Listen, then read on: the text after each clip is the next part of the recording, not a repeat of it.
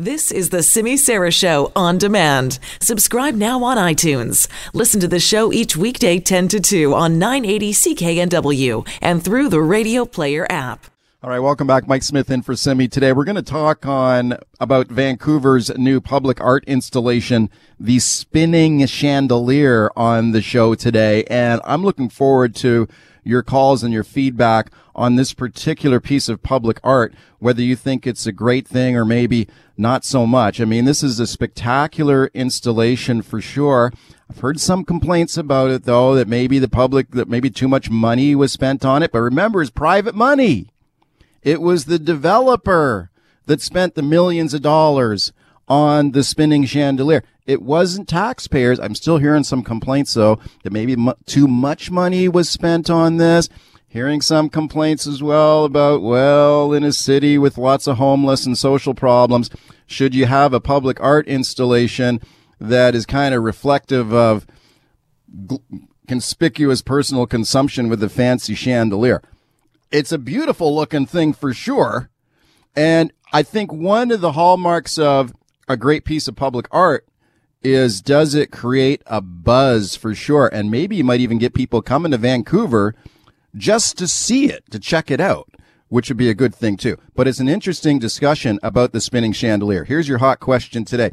Interesting article in the Star Vancouver today by Melody Ma, who argues that art pieces commissioned by developers like the Spinning Chandelier does not serve the public's need, it serves their corporate needs. She argues the public should have a say in designing this kind of public art, even if it's funded privately. Would you say yes, you agree with that? We're the audience, we deserve a say in it? Or would you say, no, it's private money, it's their money, they can do whatever they want? At CKNW on Twitter is where you'll find that hot question today. Please vote on it today, and we'll bring you the results later in the show. At CKNW on Twitter. Give me a follow while you're there, please, at Mike Smith News on Twitter, SMYTH, at Mike Smith News on Twitter. Phone me on the buzz line today. Leave me a voicemail about the Spinning Chandelier. 604-331-BUZZ is the number, 604-331-2899. A motion that will be voted on or considered by the Vancouver School Board tonight. It's an anti-racism motion, and it comes after incidents in the previous school year, including one, you might remember, very disturbing racist video that was posted on social media, actually prompted a black high school student to transfer out of Lord Byng Secondary School. How should the school board deal with these racist incidents? Time to check in now with Vancouver School Board trustee Jennifer Reddy. Trustee, hi. Thanks for coming on. Hi, good morning. Okay, tell me about your motion. Or first of all, can you remind the listeners about that racist video there that made the rounds last year? Very disturbing. Well, there's definitely a range of issues, and while I can't comment specifically on specific incidents, it's not something specific to schools, and it's something that definitely you'll see throughout our city, throughout Canada, increase in hate crimes, not only about race incidents, but also gender-based violence, transphobia, homophobia, religious-based violence, ability. It's a big issue. Okay, I'll just remind the listeners of what happened here. There was a video that was posted to social media last year of a kid talking about his hatred for black people, and it actually has triggered a human rights complaint against the Vancouver School Board for its handling of anti-black racism. Did that incident kind of trigger part of the motion that you've got in front of the school board tonight?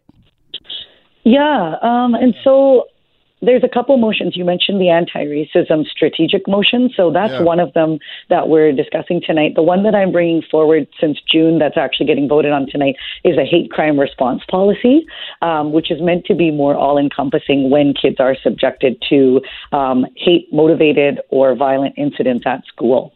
Okay, let's talk a little bit about that. What is the policy right now when stuff like that happens? Yeah, we don't have one. So as a trustee, it's pretty it's pretty frustrating. And sometimes I feel like I have a bit of a gap in terms of responding to children and parents and staff who come forward with concerns about incidents, either online, in person, in the hallways, on the way to school, after school. So I think it'll really be an important policy piece for us to lean on that is values centered and actually talks about the protection of students when things like this occur. Yeah. So is there if stuff like this happens, and it does, how is it handled now? Is it kind of handled differently at each, depending on the incident?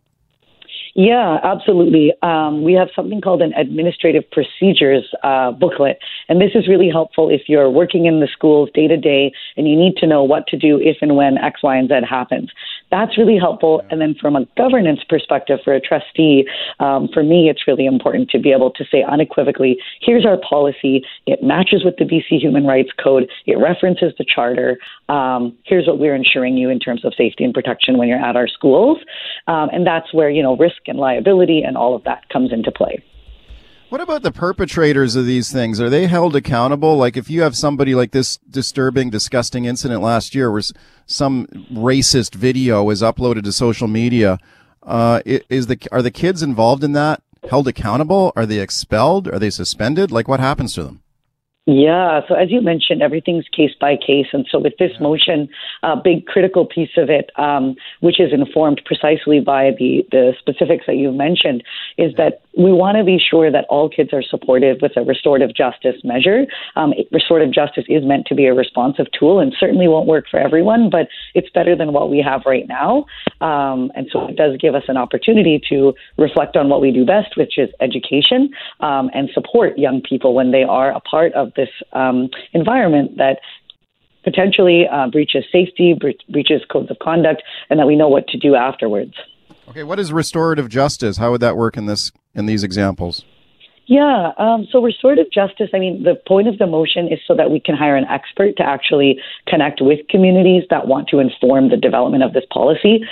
So what I'm not hoping to do is sort of be really directive and say restorative justice will include circles and supportive measures for everyone in X, Y, and Z way. What I'd actually like to see is the implementation of an expert at the district to actually help us design what that would look like, because I think that is a piece that I feel is lacking, is that actual expertise on what would a policy-based restorative justice response look like. Why not just expel these kids? Like if they do something racist, they post a racist video or they make racist threats, you're expelled. You're out. Right. That may very well be the outcome of implementing a policy like this. I think I will really look forward to the experts to guide us so that we're working supportively with all kids and educators, and so that ultimately we're creating people in this city that actually have sense of responsibility, guidance, and learning in what it is we're partaking in. Hate crimes are on the rise in Canada overall, so I think there's definitely a role that boards can play. Okay, speaking to Vancouver School Board trustee Jennifer Reddy, like you mentioned that hate crimes on the rise, are we seeing incidents on the rise in the Vancouver School District too, or are we kind of flying off the handle over sort of isolated incidents, or is this becoming a bigger problem? That's a good question. The reference I made is really only about reported crimes. So think about all the issues that young people are subjected to online. I think gender-based violence that's intersecting with race. Look at the missing and murdered Indigenous women and girls inquiry. We don't have to look far to recognize what's actually going on. So, yeah, it's time to act. Okay, you also mentioned an anti-racism strategy, which you've been calling for. How would that work? Yeah, so that's brought forward for tonight's meeting. That was brought forward by Trustee Cho. And that would really help, I think, from a strategic perspective, look at a 1, a 3, and a 5-year plan in terms of how we're strategically responding to anti-racism. And Trustee Cho spoke to that last week, and I think it'll be good. It'll be a really good discussion to hear from other trustees tonight about how that could play out, recognizing that the hate crime response policy is not only about anti-racism, but a broader range of issues. Why is this important? Like we mentioned this case last year with this ugly video that made the rounds in social media. It actually forced one black student to transfer out of that school, which is a terrible thing to happen to a kid. If a kid feels like he got to transfer out of the school, things are so bad. Like, why is it important to have these kind of policies and in place? Yeah, I think right at the outset, it helps young people understand their rights and responsibilities coming into a public education system, that when you're in the doors of this school and participating in anything having to do with this school, that these are the expectations, but also our responsibility to young people as the adults in charge of this system. So I think it sets the stage for what the expectations of behavior are in a way that administrative procedures can't, because trustees ultimately use policies to guide our work, and that's where I really feel confident that it's a starting point for us. Certainly it's not sufficient to do the work, but it is necessary. Okay, we're following the discussion at the school board tonight. Thank you very much for coming on. Thanks, Mike. See you later. You bet. Thank you. That is Jennifer Reddy, Vancouver School Board trustee.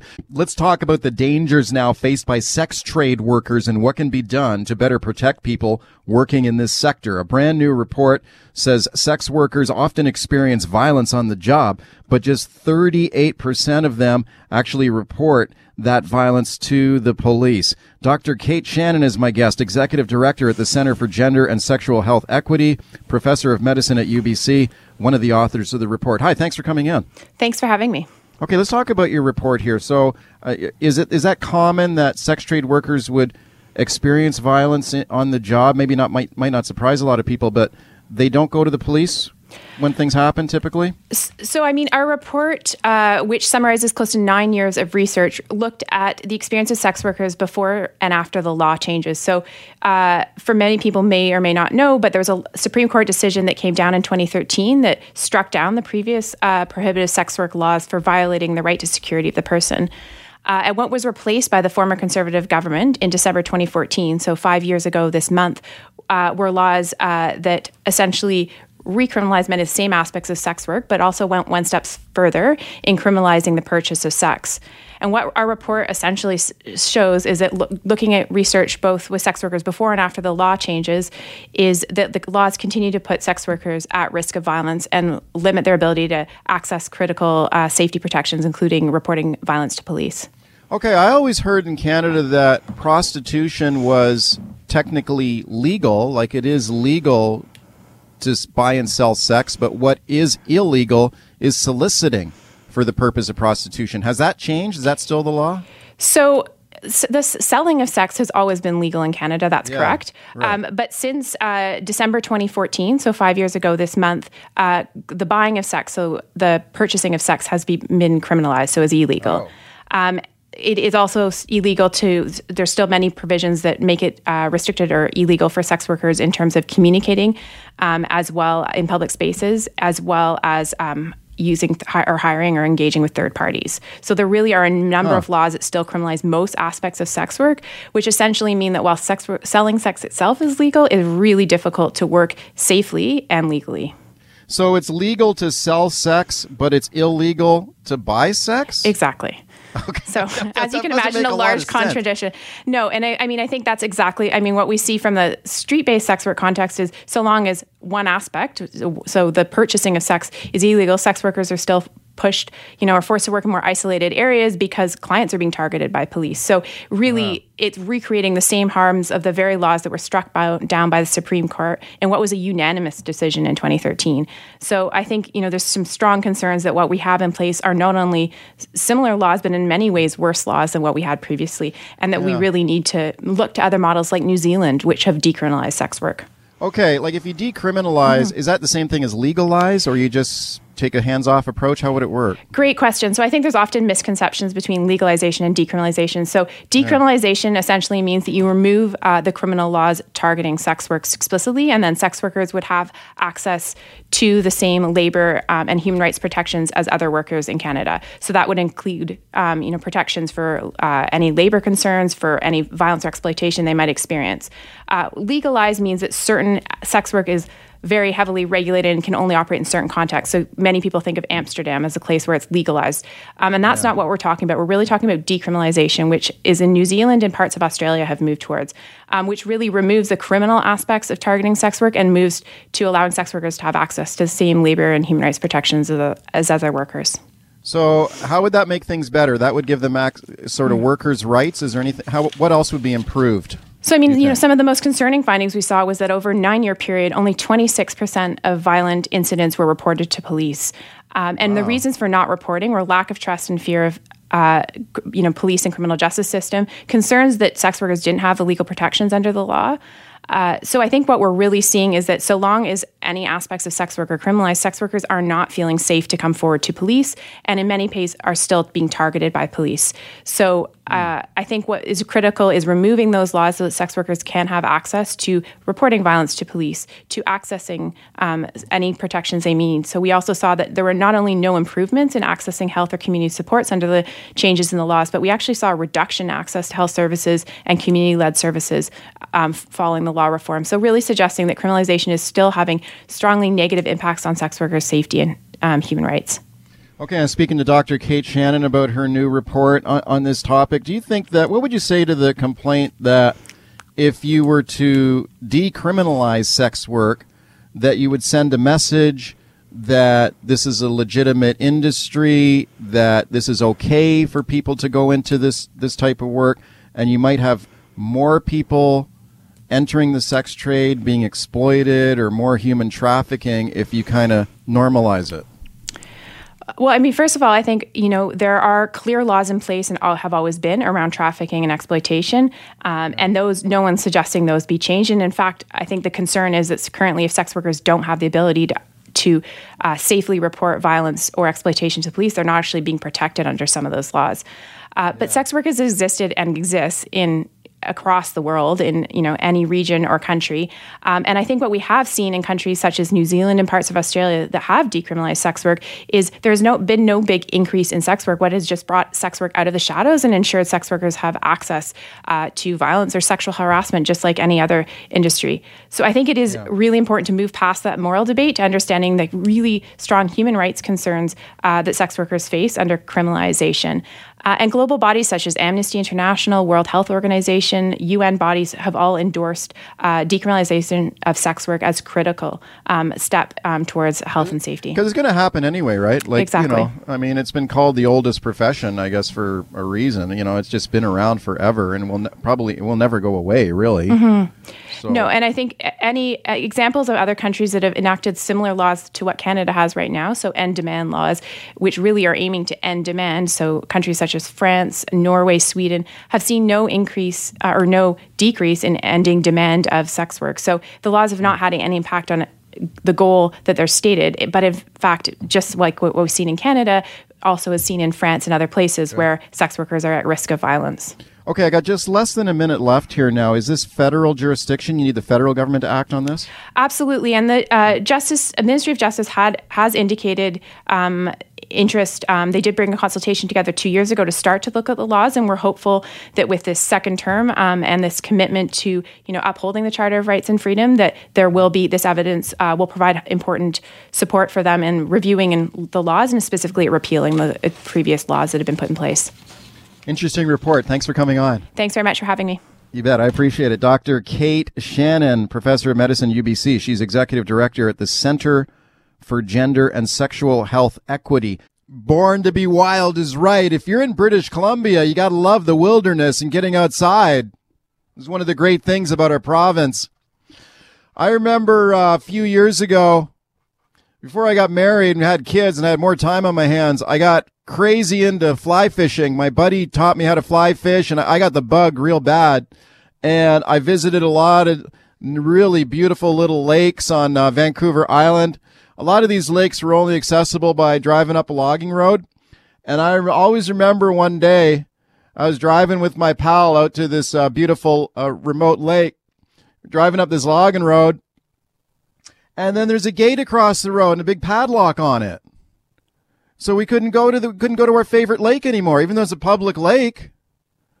You had this logging road, and I guess the logging company put a lock on the road. We couldn't get up there anymore. This happens all around British Columbia. Did you know there's lots of public lands and public lakes that people can't get to because there's no trespassing signs, or there's gates, or there's padlocks? Lots of people fighting against this, the Right to Roam movement. Let's talk about it now. My guest is Rick McGowan. He's a director of the Nicola Valley Fish and Game Club. He's been fighting this battle for years. Hiya, Rick. Good morning.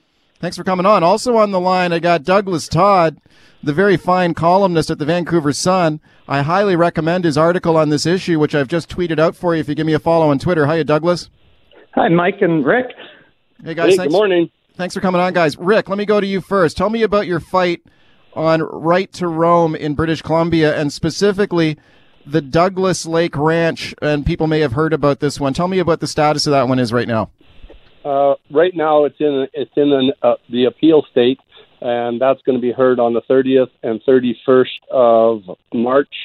Two different organizations have applied for what they call intervenor status. They get to voice their opinions in the appeal process. The BC Cattlemen's Association and the Outdoor Rec Council BC are going to input their ideas on the thing, okay, which actually gives it a lot broader scope. Where is Douglas Lake Ranch? It's about 30 miles north east of Merritt. And why is this such a nice area? Because there's lakes in there that are public lakes. A lot of people used to go fishing on these lakes, right? Exactly, yes. So what happened? How come people are having trouble getting in there now? Well, this whole process started back in the mid-'60s, and large ranches and landowners started realizing the value of public lakes and lands, and if they could control the access, then they could use that land or lakes for their own entrepreneurial use. And Douglas Lake, for example, has got 15 or 20 lakes like that they are using for private fishing resort as in their entrepreneurial use. And in that process, they've blocked or locked the public roads that go to these lakes, and the biggest problem is the BC government is allowing them to do it. Yeah, I mean, that's not cool. I mean, people should be allowed to access public land and public water, for sure. I agree with you there. The Douglas Lake Ranch is owned by one of the richest people in America, right? What's this guy's name? Stan Kroenke? Is that how you pronounce his name? I believe so, yes. Yeah, and he's doesn't he own a bunch of sports teams? He does, 3 or 4 of them. And he's married to Susan Walton, which is an heir to the Walmart fortune. Okay, have you ever met this guy? Never, no. What would you say to him, Rick, if you ever had an opportunity to meet him? I doubt like heck he would ever talk to lowlife like us, but, I don't know that somebody that rich is even that concerned about any little issues in British Columbia. Okay, well, you're certainly fighting the good fight. I agree with you. People should have the right to access public land and water. Douglas, let me go to you. And I think you did a great job in the Vancouver Sun on this issue. I encourage people to check it out. This guy, Kroenke, what sports teams does this guy own? He owns Arsenal, which happens to be my team in the British Premier League. He owns Los Angeles Rams, the Colorado Rockies, a basketball team, even a lacrosse team. He made some money by himself in real estate, and then he married into the Walmart family, and that really soared him into the stratosphere. They're the richest family in the United States. Wow, so, this guy's super rich for sure. What do you think about this right to roam issue? What are your thoughts on it? I think it's huge.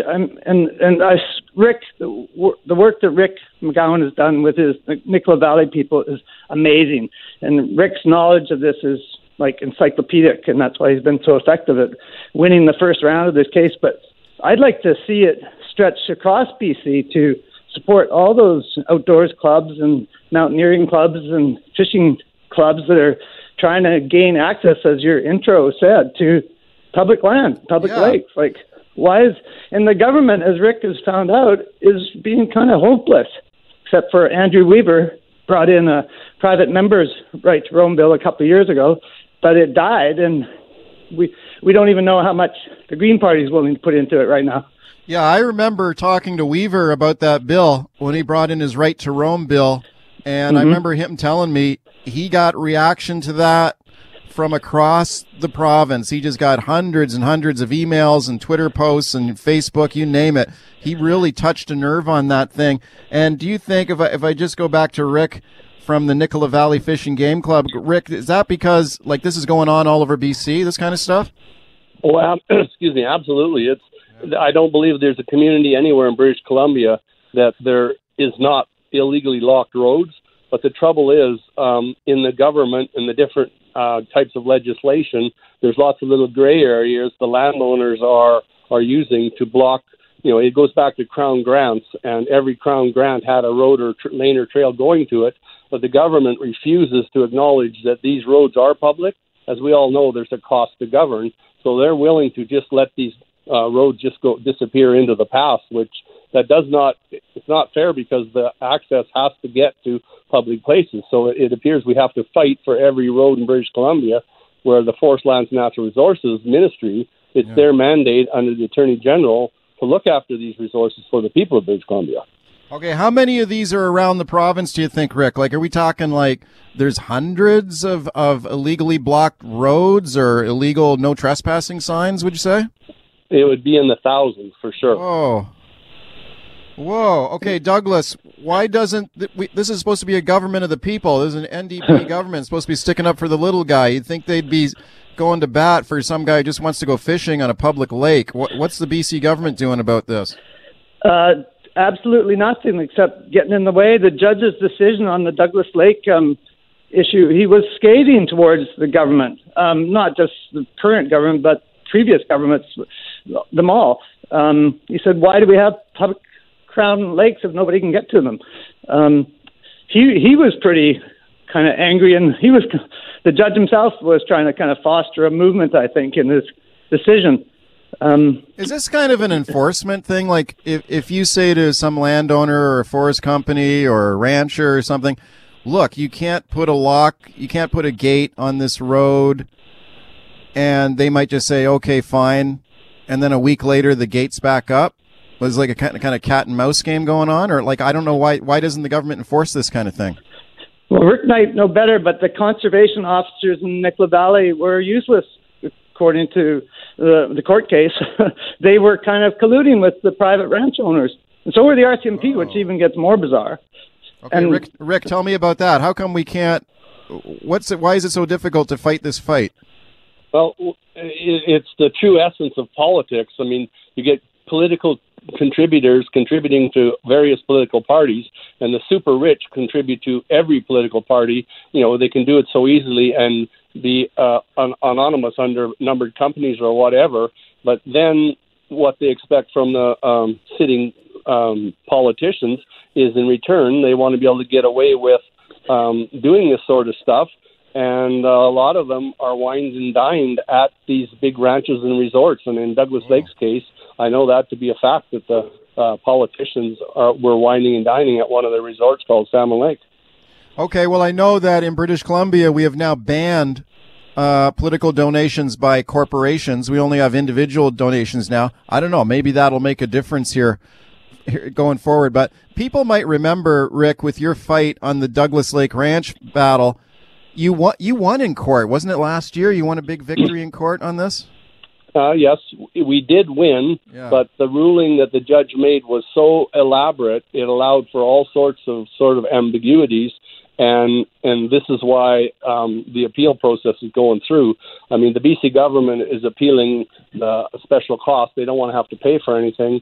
And Douglas Lake is appealing the access to the lakes, and we're appealing because it doesn't really specifically state what access is to the lake. So this is all going to be decided in end of March. Oh, man. How long have you been fighting this fight, Rick?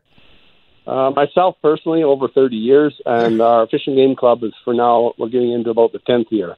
Oh, my goodness. Why are you so passionate on it? This has been a 30-year battle for you. How come? Why are you sticking to it?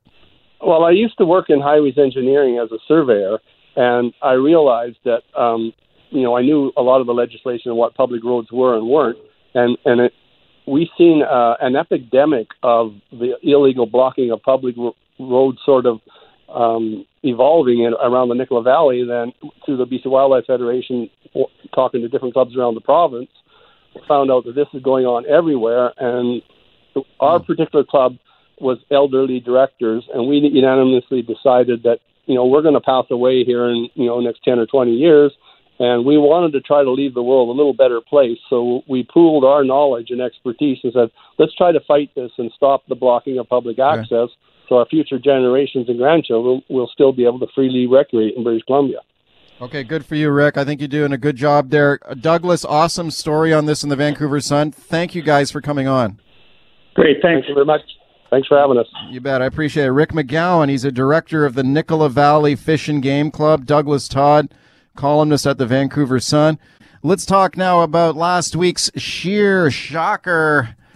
The resignation of Andrew Scheer as the leader of the Federal Conservative Party. This was, I guess, a surprise to some degree, given the timing, although he had been under pressure to step down after he failed to win the last federal election. They had Justin Trudeau right where they wanted him, and they couldn't get it done. I mean, Trudeau mired in scandal, all kinds of problems, still couldn't take him down. And the thought being, if you can't get him now, would Scheer ever be able to beat Trudeau? I think the answer in a lot of people's minds was no, and therefore he's got to go and a new leader. Now, he had been indicating that he might try to stay on there, and if he did, maybe that produced an internal backlash. Last week, we saw him suddenly announce he would resign as the federal Conservative leader. He will stay on until a permanent replacement is chosen. Some people want him to go quicker than that. But now the race is on to replace Andrew Scheer as the federal Conservative leader. And I'll tell you, this looks wide open to me. Lots of names being bounced around as a potential Conservative leader. Let's check in with Colin Metcalf, now former Director of Regional Affairs with James Moore. Boy, his name has come up, by the way, the former Conservative MP, back when Moore was Industry Minister. Very pleased to welcome him back to the show. Hiya, Colin. How are you? I'm great. Thanks for coming on. Do you think the resignation by Scheer last week is a good thing or a bad thing for the party? Well, it's different things for different people. I think for the Conservative Party of Canada, we can make it a good thing because it provides us with an opportunity to look at what happened in the last federal election, make some corrections, and in some cases some significant corrections, figure out how we move the needle to make up the seats that we didn't win that we thought we might win in the 905 in Ontario and other places in Quebec and here in British Columbia, and do a better job next time. Okay, do you think that the party's failure in the last election, if I could put it that way, was down to the leader? I mean, the guys who support Scheer will say, hey, he improved the seat count, you got more seats, you got more votes, won the popular vote, but was it really his problem, or was it his fault that they didn't get it done? It's never as easy as to say what is the one thing that went wrong. It's an amalgam of things that goes wrong in any campaign, and it's an amalgam of things that go right in any campaign that lead to the ultimate victory or the ultimate defeat. And that is the case in this last election. There's no one thing that went wrong for us or went right for the Liberals, other than to say that I don't think that the ideas we put forward were as strong as they could have been and that they should have been. And frankly, the way that the leader failed to articulate his position on key issues and criticisms being leveled against him didn't help while people were trying to figure out who is this Andrew Scheer guy moving forward. And that's what the campaign was meant to do, was to be able to define Scheer in the way he wanted to be defined. Unfortunately, he couldn't answer the questions that were put to him, and other people defined him for him. Colin, let me ask you this. This is why I think, actually, for all the reasons you just articulated, that this has been a tough little spot here for the Conservatives here. With it's never easy with a leader effectively being forced out, and also under some bad circumstances here with the complaints about the party had been paying for his kids' private school education. This is all kind of messy for the Conservatives, but I think overall it's probably more of an opportunity for the party for renewal and to try and get back on a winning track, especially if they can put in a new leader who's going to be dynamic and really get people excited. Let's talk about some of those potential new leaders here, Colin. And nobody is officially declared here yet, to my knowledge, but you can bet there's lots of stuff going on behind the scenes. Who do you sort of see as the top two or three people emerging here to replace Scheer? Well, I think that on the yes, maybe list, you'd see probably at the top of the list is Rona Ambrose, the former interim leader of the Conservative Party, and then one of the co-founders of the Conservative Party, Peter MacKay, would probably be on the list.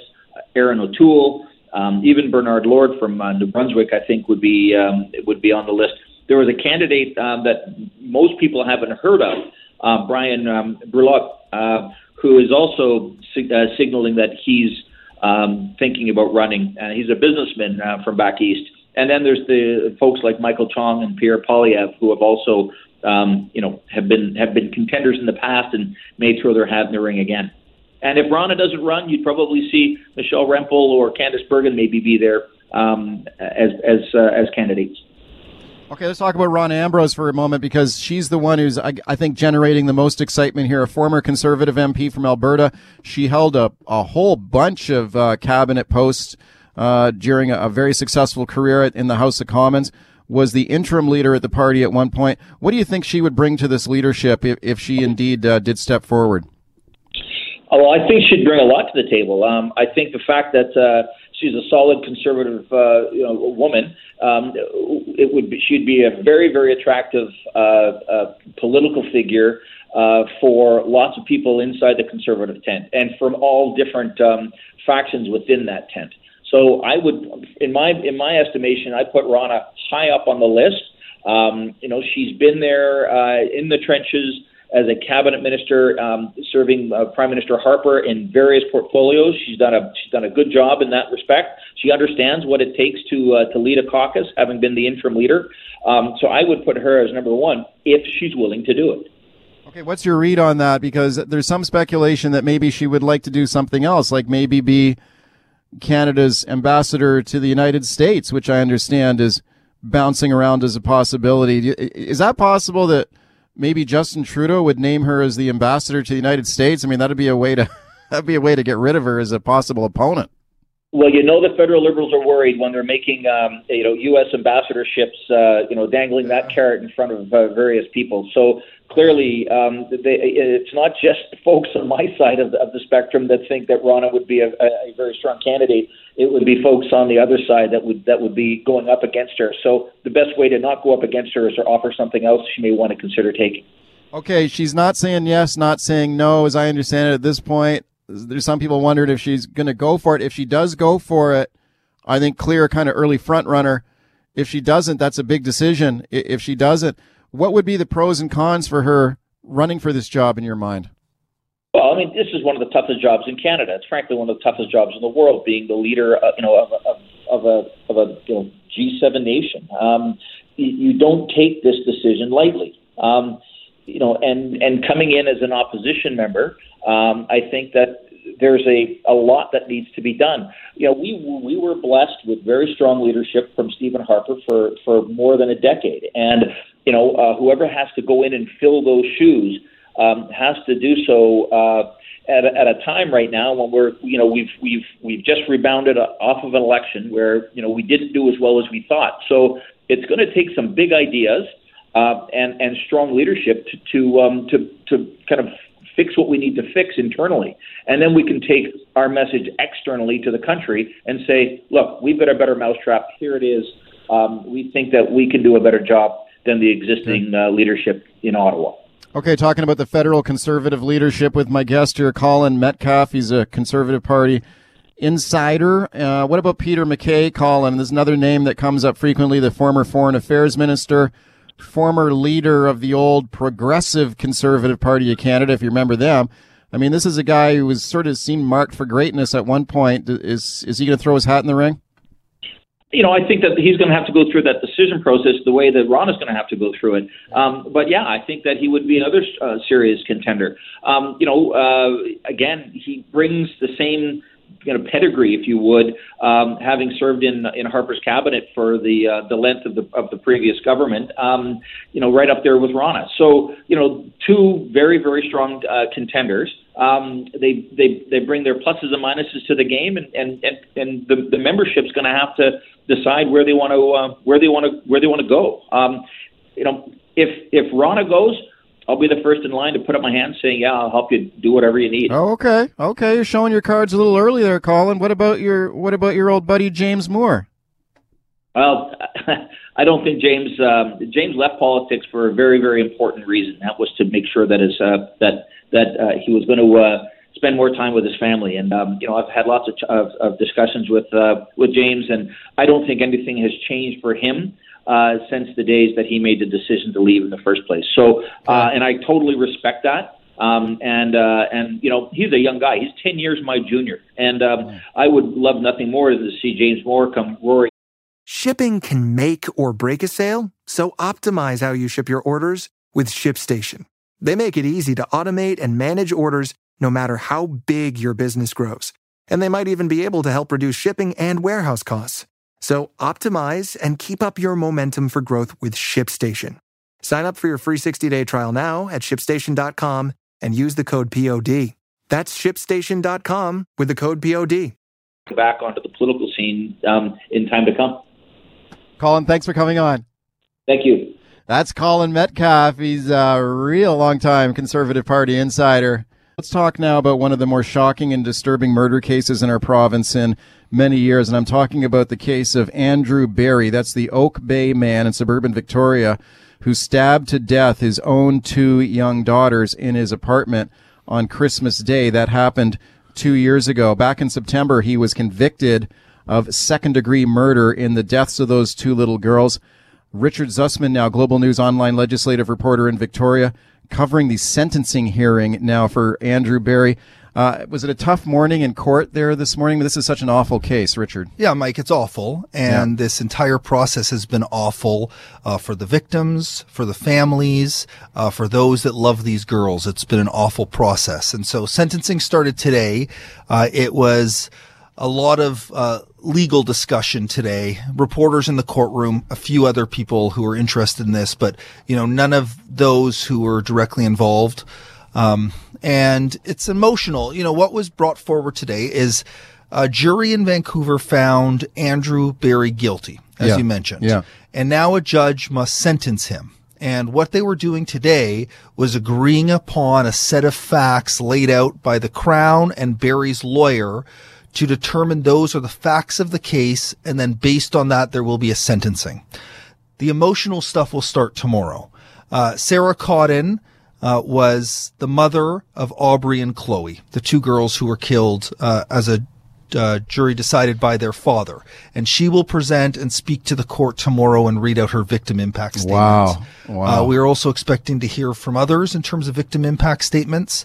And then a decision will be made by the judge around how long Andrew Berry should be sentenced for the crimes that jury decided he committed. Can you imagine a mom having to go in front of a courtroom like that and talk about the impact on her and the rest of her family from the murder of her own kids? My goodness. So Sarah Cotton has spoken to the court before. It was during the trial in Vancouver. But she was asked very specific questions about, you know, where she was. You know, the murders happened on Christmas Day. The girls were with their mother, and then Andrew Berry, their father, took them for Christmas. And he told the story on the stand that his lawyer said today in court that he still stands by that, you know, another man of dark complexion came into the apartment and killed the girls and then injured him and put him in a bathtub. And, you know, the Crown has said all along that this is just a fabrication. The story is not true. The judge will ultimately make that decision. The jury has already made that decision, believing it's a fabrication. Right. But it is just the most heart-wrenching thing you can imagine. So Sarah Cotton has taken questions around facts, but this is about emotion. Right? This is about the impact that Andrew Berry's decisions had had on her life. And one of the things we heard in court today, and the Crown believes, is that Andrew Berry did this to get back at Sarah Cotton, at his ex-wife for separating with him at a time that was described as a very tough time, and that he has never shown any remorse for doing this act to get back at his ex-wife. And so clearly, it will be a tremendously emotional day tomorrow in court as we hear those words around the impact as the judge takes that information in assessing what should be a sentence. Okay, real quickly, Richard, what kind of potential sentence is possible in the case? So I think the minimum is 25 to life with no parole up until 25. It could be 20. I think that that's the decision that they'll have to make is, you know, how long until parole? Right. And eligible for parole. Eligible for parole. Yeah. Eligible for parole. Yeah. I think the sense here is that it would be hard to believe that he'll get out, but the system works its way. And so they're trying to determine how many years until he has access to parole. We know that he will be sentenced to quite a long term, but the question will be about how long and then when will he first be eligible for parole. Tough story to cover. Yeah, brutal. Richard, thank you very much for coming in. That's Richard Zussman, Global News reporter on the Andrew Berry trial. There's going to be an emotional day in court there. But on a happier Christmas story, remember last week when the Surrey Christmas Bureau had all those gift cards and equipment stolen? Those Grinches kicked in the back door, took $10,000 worth of stuff. And then last week on the show here, we had this moment of magic. Lisa, how would you like a check for $10,000 from my Music and Mr. Blake Foundation here to replace the gift cards, etc.? Oh, my goodness. That would be amazing. Thank you so much. I'm just absolutely flabbergasted. Well, I'm happy to donate it. And I brought the billboard check and the real check along with me this afternoon while I'm sitting in this fabulous studio here at CKNW. Oh, thank you so much. I just can't get over your generosity. That's amazing. Okay, that was last week, and that was Mr. Blake, well known to CKNW listeners, probably one of the most generous guys who's given to all the station's causes, including this one. When we asked for help, he stood up with $10,000 to help out the Surrey Christmas Bureau. And you heard the voice there, Lisa Waring, the executive director, and she's here. She's just come in to pick up the check. So we knew she was here. We wanted to quickly bring her on. Hi, Lisa. Hi, Mike. How are you doing? I'm great. So you got your check there? I do. Thank you. And thank you, Mr. Blake, once again. Yeah, that is something. $10,000. Now, I remember last week when I was talking to you, just a few hours after those Grinches kicked your door down and stole all your stuff, that you said to me that you were hoping that the day began like the Grinch who stole Christmas, and by the end of the day it would be more like It's a Wonderful Life, and we'd have a happy ending. I think you got your happy ending, right? Yes, we certainly did. The outpouring of support from the community was absolutely overwhelming and just really reaffirmed our faith in human nature. Okay, how much did you end up? Because it wasn't just CKNW helping out. It's all hands on deck with people trying to help you guys out. How much did you eventually raise there? Oh, it's still coming in, but I just have to say we had donations as extraordinary as Mr. Blake's, and we had donations from folks that donated $5 or as specific as $21, as that's all they could afford. We also had offers of help from every other Christmas Bureau across the Lower Mainland, which really moved me a lot because I know that all of those other agencies are struggling for those teen gift cards just as much as we were. And I'd like to say to any of your listeners out there now, if they still have those teen gift cards, they can send them to the Lower Mainland Bureau, Burnaby, the Tri-Cities, Delta, Richmond. All of those agencies that so generously offered to help us all need your help as well. Well, that's very kind of you to give a shout out to those other bureaus, Lisa. So they stepped up to help you out too, huh? They did offer, and we are absolutely delighted. And it's just the spirit of Christmas. We all work in this area, and we all know what it's like. Okay, so you're out $10,000 in the break-in. How much do you think you brought in? Much more than that. We had incredible support. How much? Give me a number. It's still coming in, and we actually are probably not going to talk about how much we got in gift cards. Okay, I feel like I'm just trying to pin be on down the safe side. I feel like I'm trying to pin down a politician here, getting you an answer. Well, that's okay. That's okay. We're more than made whole. Let's put it that way. And that's good. And not only that, our security systems have been greatly upgraded. We had a lot of support from the community in that respect too, including a couple of wonderful guys named Gary and Jazz, a couple of local welders who popped in and said, "You know what? We don't have much money. We can't donate anything, but we're here to fix your doors." And they welded everything up, and everything is totally secure. I love it. This has been great. Lisa, thanks a lot for coming in. Thank you so much. You bet. That's Lisa Waring, Executive Director. Oh, by the way, Lisa, what's the website again if people still want to help out? www.christmasbureau.com. Christmasbureau.com. Great. Thank you, Lisa. Thank you. Lisa Waring, Executive Director of the Surrey Christmas Bureau. There's a story that had a happy ending for you, for sure. Let's talk a little BC politics here now with my guest, McLean Kay. He is the editor-in-chief of the Orca website. They do a terrific job over there. McLean, thanks for coming in. Hey, Mike. Thanks for having me on. Okay, here's the deal with this. Every year at this time of year, the premier, whoever's in charge, and this is a tradition that's been going back for many, many, many years, does a series of one-on-one sit-down interviews with members of the press gallery, of which you are a member. Yes, I am. And you get to do a freewheeling one-on-one interview with the premier in his office. I got my interview last week, so I had 15 minutes with him. I encourage people to check out my column in the Province newspaper on Sunday that was generated from that. And here you are, you're a member of the press gallery. So when you asked him for your interview, how'd your interview go with Horgan? Well, unfortunately, it didn't happen. I didn't ask him directly, to be fair. I went through his communications people, and they said that it wouldn't be happening this year. So you didn't get an interview? I did not get an interview. Okay, so why not? What was the stated reason that you didn't get an interview with the premier? Well, the officially stated reason was time constraints. I'm sure that it had more to do with it than that, but they just simply said the premier didn't have time for me this year, and that we should time constraints. Time constraints. Yeah, okay. This is supposed to be like, these are 15-minute sit-downs. Yeah. That's what everybody's getting, 15 minutes. You couldn't find 15 minutes for you. Well, it was unfortunate. That's a bunch of bull. And we both know it. Yes. Let's talk about your sort of political background, because you come from, before you got into journalism and this website and this enterprise you got going, and as a member of the press gallery, you were working with the Liberal Party, right?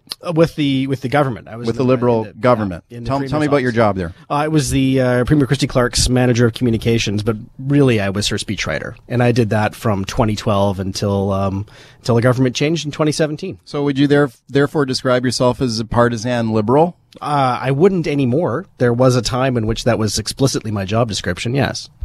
Do you think this is why you didn't get an interview with the premier? Oh, I'm sure. I'm positive that they had some, from their point of view, understandable doubts. But I'm a known commodity now. I've been here since last October, not this most recent one, as a member of the press gallery. Right, and you're a frequent guest on this show. Yes, I am. I mean, we've brought you on frequently to be part of political panels here, and I'll just say for the record that I think that the Orca website that you guys have started up is doing a terrific job. Well, thank you very much. And I find the coverage on there to be very fair and balanced.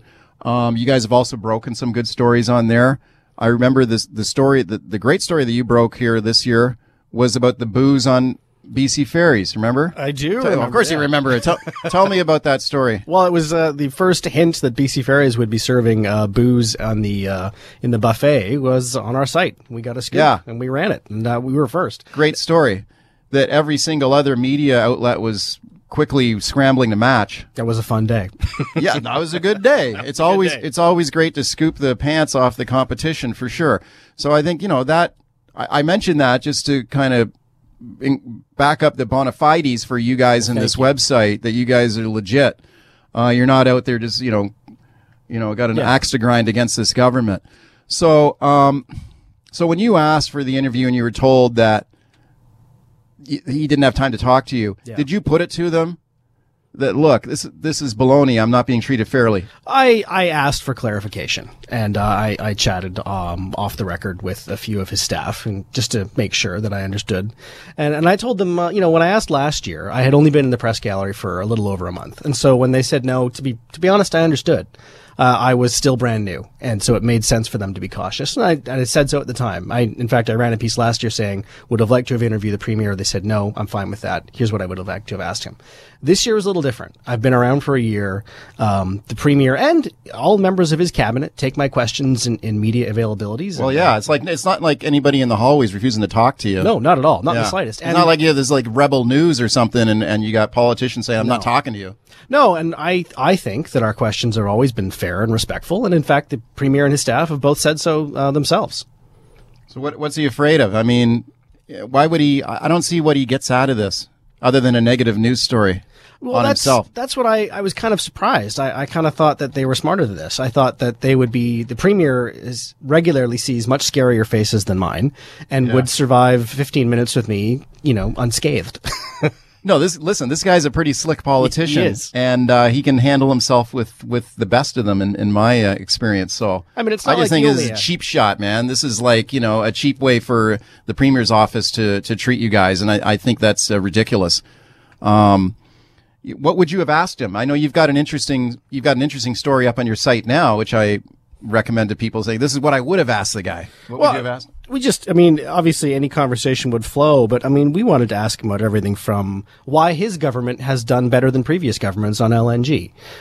You have a good... Well, are you going to throw him a softball like that? Why not? Something we agree with. That is something I wanted to... I'm genuinely interested. Sure. He's got a good relationship with Justin Trudeau and Jason Kenney. How does that work? How did he do that? And what kind of benefits does that have for BC? I also would have liked to have asked about, Ginny Sims resigned from cabinet because of an active police investigation. Should she maybe have also resigned from caucus, temporarily stepped aside, that kind of thing. I don't think the questions that I would have asked are all that different or indeed at all different from what you probably Well, I can guarantee you that he's probably been asked all of those questions already, because some of those questions you just mentioned, I talked to him about just the other day. So it's not like he was going to get blindsided. Do you have any secret questions up your sleeve you were going to slam him with? Well, I would have liked to have asked him which Batman is his Batman, but other than that, no curveballs for the Premier.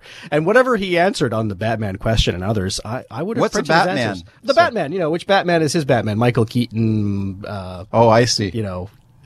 Christian Bale, that kind of thing. Everyone's got their own Batman. I'm sure the Premier does as well. But other than that, I didn't have any secret, any cards up my sleeve. I just wanted to ask him straight questions, and I would have printed his answers. Okay, I encourage people to check out your story on the Orca. Thanks for coming in. Thank you very much. That's McLean Kay on his non-interview with Premier John Horgan. Talk about that public art installation in Vancouver now that has everyone talking, and I'm talking, of course, about the spinning chandelier. This thing is amazing. $4.8 million. 7-foot tall spinning chandelier installed under a bridge, and twice a day it spins around. 3,400 kilograms of crystals spinning around. Now, when you hear that price tag, $4.8 million, remember, that was not taxpayers' money. This was an art piece that was commissioned by Westbank, with the real estate developer, and they've installed this, and it's got everyone talking. My next guest, Melody Ma, has written a fascinating piece for the Tyee, where she's a contributing editor and writer.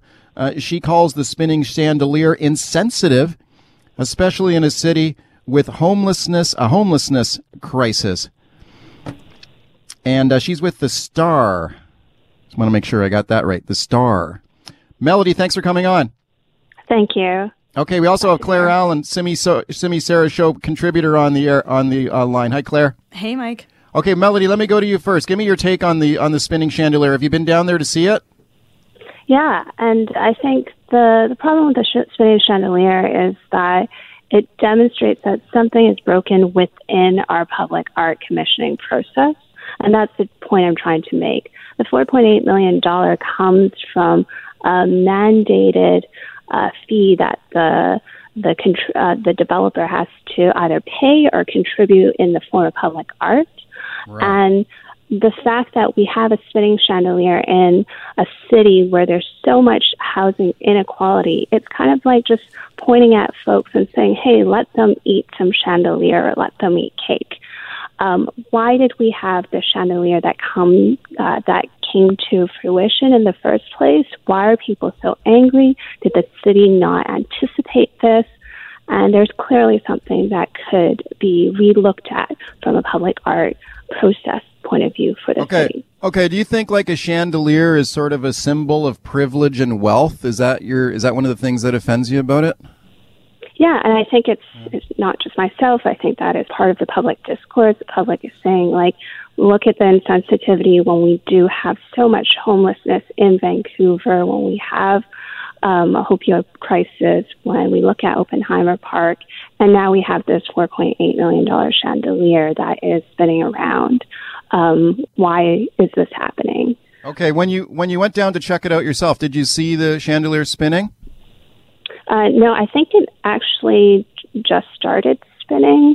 It's now 3 times a day, but there was some sort of issue with it that they were fixing. Okay, do you think it looks kind of nice or cool or exciting, or a lot of people want to go check it out?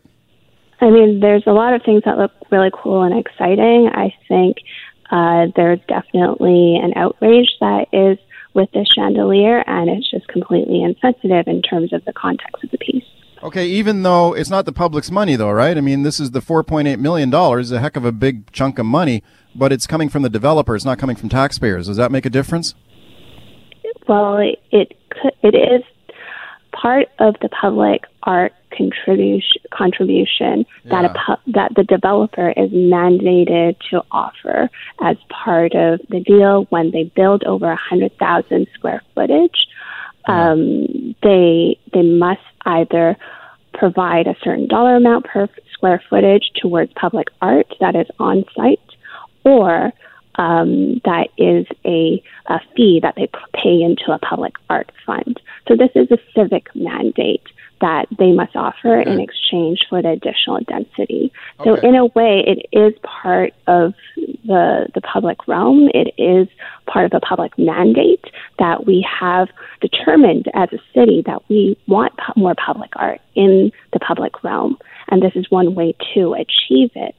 But that doesn't, but what I'm trying to say here is that developers have way too much curatorial power in terms of determining what type of public art can be in Vancouver, and therefore determining what the culture of our city looks like. Okay, so you think there should have been public input on the public art? Yeah, I mean, I think two things that they're twofold. I'm not saying that the public should have like the final say on a piece of public art. Art is subjective at the end of the day, but at least create public art that is neighborly, that is respective of the context of our, whether our times or the neighborhood. Get input early on in the process that reflects what a neighborhood's history is or what a neighborhood's aspiration is, and incorporate that into the direction of a piece of art. Okay, let's go to Claire Allen. Claire, I know what do you think about this thing? You've been down to see it, right? Yeah, I have been down to see it. I also haven't seen it spinning because I know it only spun at 2 times during the day at 2 separate hours. So I haven't seen it in its full glory, I guess, but I have seen it hanging there. I really enjoyed Melody's piece. I thought that there were some really interesting points that she brought up about public art. I think the issue I take is about the sort of a committee or oversight into public art. I mean, art in its what it's supposed to challenge you. It's supposed to be disruptive. That is sort of like the nature of public art. And I just think that if it were to go to committee, that this public consultation would water down that disruptive nature of public art. And in the city of Vancouver, you know, for development of any type, there's a ton of red tape, a ton of bureaucracy. I'm just wondering how many more layers of bureaucracy do we need in the process of development? If West Bank, they have to meet certain requirements from the city. Do we need to add another hoop for them to jump through for something that really doesn't affect the well-being of people? It's not, it's not engineering in regards to a building or something like that, or, the vertical height. It is a piece of public art. It's supposed to make you think. And I just think if we set it to committee, we'll take away that aspect of public art. Okay. Melody, what do you think of that? I think public art is part of public well-being, and the fact that when a lot of people walking past by or even thinking of this chandelier, and it produces public anger and outrage, that's not public good. That's public harm. That's not part of public health, and this is what this piece is doing. In terms of the bureaucracy component, public art that is commissioned by the city already is reviewed by a selection panel that is supposed to reflect the diversity of neighbors around that piece of art, as well as arts experts. So we already have that standard for city commissioned public art. But when it comes to developer public art, we're just saying, okay, they can do whatever they want to a certain extent. Developers also have the alternative of contributing to a fund by cash in lieu. What I'm saying in my argument is that actually, instead of getting developers to commission their own art and determine the art in our city, why don't they contribute cash in lieu instead, and let that go through the civic process that we have, so that it is cognizant of neighbors that are around the public art piece. Okay, Claire, I think one of a good hallmark of an effective piece of public art is if it generates a lot of people talking about it. And I think certainly that this particular installation would tick that box. I mean, here we're talking about it on the radio. There's been lots of coverage of this chandelier. And I wonder if in the future, if this starts to create buzz in the city that, hey, this is something to see. And if you are visiting Vancouver, make sure you go check this thing out. I mean, that could actually help maybe draw people to the city as a tourist attraction. But I don't know. Do you think it's good, though? You like it, though, right? I do. Claire? I do like it. I think it's beautiful when I see it. I think it's a really beautiful piece. I mean, I don't think people can argue that a chandelier isn't beautiful. I do think that you're right. Public art is something that attracts people to our city. We have some really interesting examples of it. However, going back to what Melody said about produce, if a developer wants to give a percentage of a dollar figure to the city, the city has produced some controversial art as well. I used to live across the street from the Main Street Poodle, and that was a partnership with TransLink, the city, and the federal government. And some money from the city was pitched into that piece of art. And, some people didn't like it. We heard a lot about the poodle and how they didn't think it was reflective of Main Street or the neighborhood, and they didn't. I thought it was a waste of money. So I don't think you can really win in this. And because art is so subjective, I don't think you can really win. And I also think, Melody was talking about how the chandelier is sort of the embodiment of inequality, that this is a piece that is sort of offensive because of what our city is going through. And there's no argument that we have an opioid crisis and that we have an issue with homelessness. But I mean, we have other pieces of art that are privately donated. They may be temporary, like the Dali statues that have, Salvador Dali statues that have been down in Vancouver. And I don't see the same outrage with those pieces of art with the chandelier. And I think that we are sort of making an assumption that individuals that are of a lower socioeconomic status in life cannot appreciate art that is, unobtainable. Most art is unobtainable. I can't afford to have a huge chandelier in my house. It wouldn't even fit. I live in a small space. But I'm not offended by it because I see it and I think is beautiful. And I think that is what we're assuming, that people of lesser means will look at the art and automatically be angered, where they might think that's a beautiful structure that's up there. And I just think that might be the wrong assumption. Melody, we heard both sides of it there in all those calls. We just got a minute left. If you'd like to comment on anything you heard there, Melody. I think that at the end of the day, we need to realize that the city mandated the developer to contribute this art piece, whether it's on-site contribution or a cash in lieu. I think citizens should have an input if we are going to be the ones walking around it, if we're going to be the ones who are going to live with it. Claire, we should have some sort of input. Thanks, Mel. I just hate to step on you there. 30 seconds. Claire, do you think people should just go check it out for themselves and maybe decide? I think everyone should take time to appreciate all the public art in all of our cities here in Metro Vancouver. And I think that this art has achieved what art is supposed to achieve. It has made people think, and it started a conversation. At the end of the day, it was private money, and I think that's what it did. It did what it needed to do. My thanks there to Melody Ma and Claire Allen. This is Mike Smith. I got lots more. Stick around. One of the most fun things to do in Vancouver is go for a night out to live theater. And if you love improv comedy, you must love Vancouver Theatre Sports. Vancouver's #1 improv comedy company. And over Christmas, they have their Theatre Sports Year in Review on Granville Island. Let's check in with a couple of the Vancouver Theatre Sports performers now. Lauren McGibbon in the studio. Hi, Lauren. Hi. Thanks for having me. Thank you for coming in. Also, Brian Anderson is here. Hi, Brian. Hi, Mike. Good to be here. Okay, guys, this is super cool stuff. Now, I imagine that when you're doing kind of improv on-the-spot comedy, you quite often are riffing on maybe sort of current events or stuff that's on people's minds in the city, right? Would that be fair to say? I think so. I think I kind of surprise myself. A lot of the things I read or see or hear show up in my improv, depending on the day, definitely. Yeah, the different pop culture things. I think that it's also a wonderful joy because you either know a lot about it or you know nothing about it.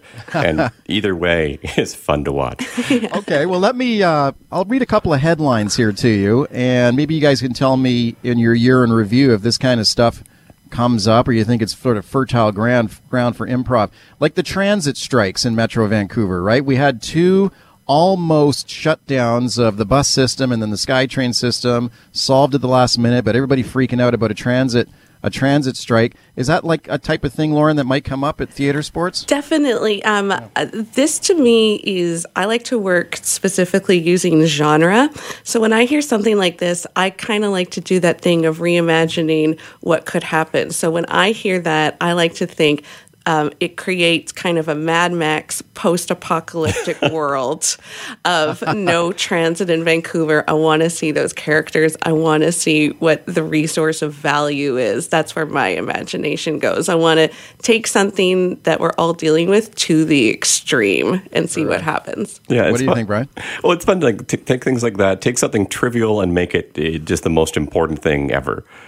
Even like the themes that come out of that, the last minute aspect of it. Like we wouldn't necessarily reenact a transit strike, but we'd find another scenario where it's the 2-year-old's out of juice, and we've got only till 5 a.m. to solve this thing in great crisis in all directions. Okay, how about politics? Has that ever come up? I mean, we've just gone through a federal election here in the last little while. Lauren, does politics come up at Improv? It does. We actually did a show at the last American election called Trump Card. Oh. And it was kind of this amazing thing because I played Hillary Clinton quite often. You played Trump as well. I played Trump as well a few times. But in our heads, when we were making the shows, we're like, well, there's no way he's going to win. There's no way. We had a Pierre Trudeau character, and then he won. And we kind of went, oh, we have to keep going because we had this, we're like, oh, what if Trump won? Ha, ha, ha, ha. And then he did. So we kind of had to change the show. But for me, I like to think about this audience coming in.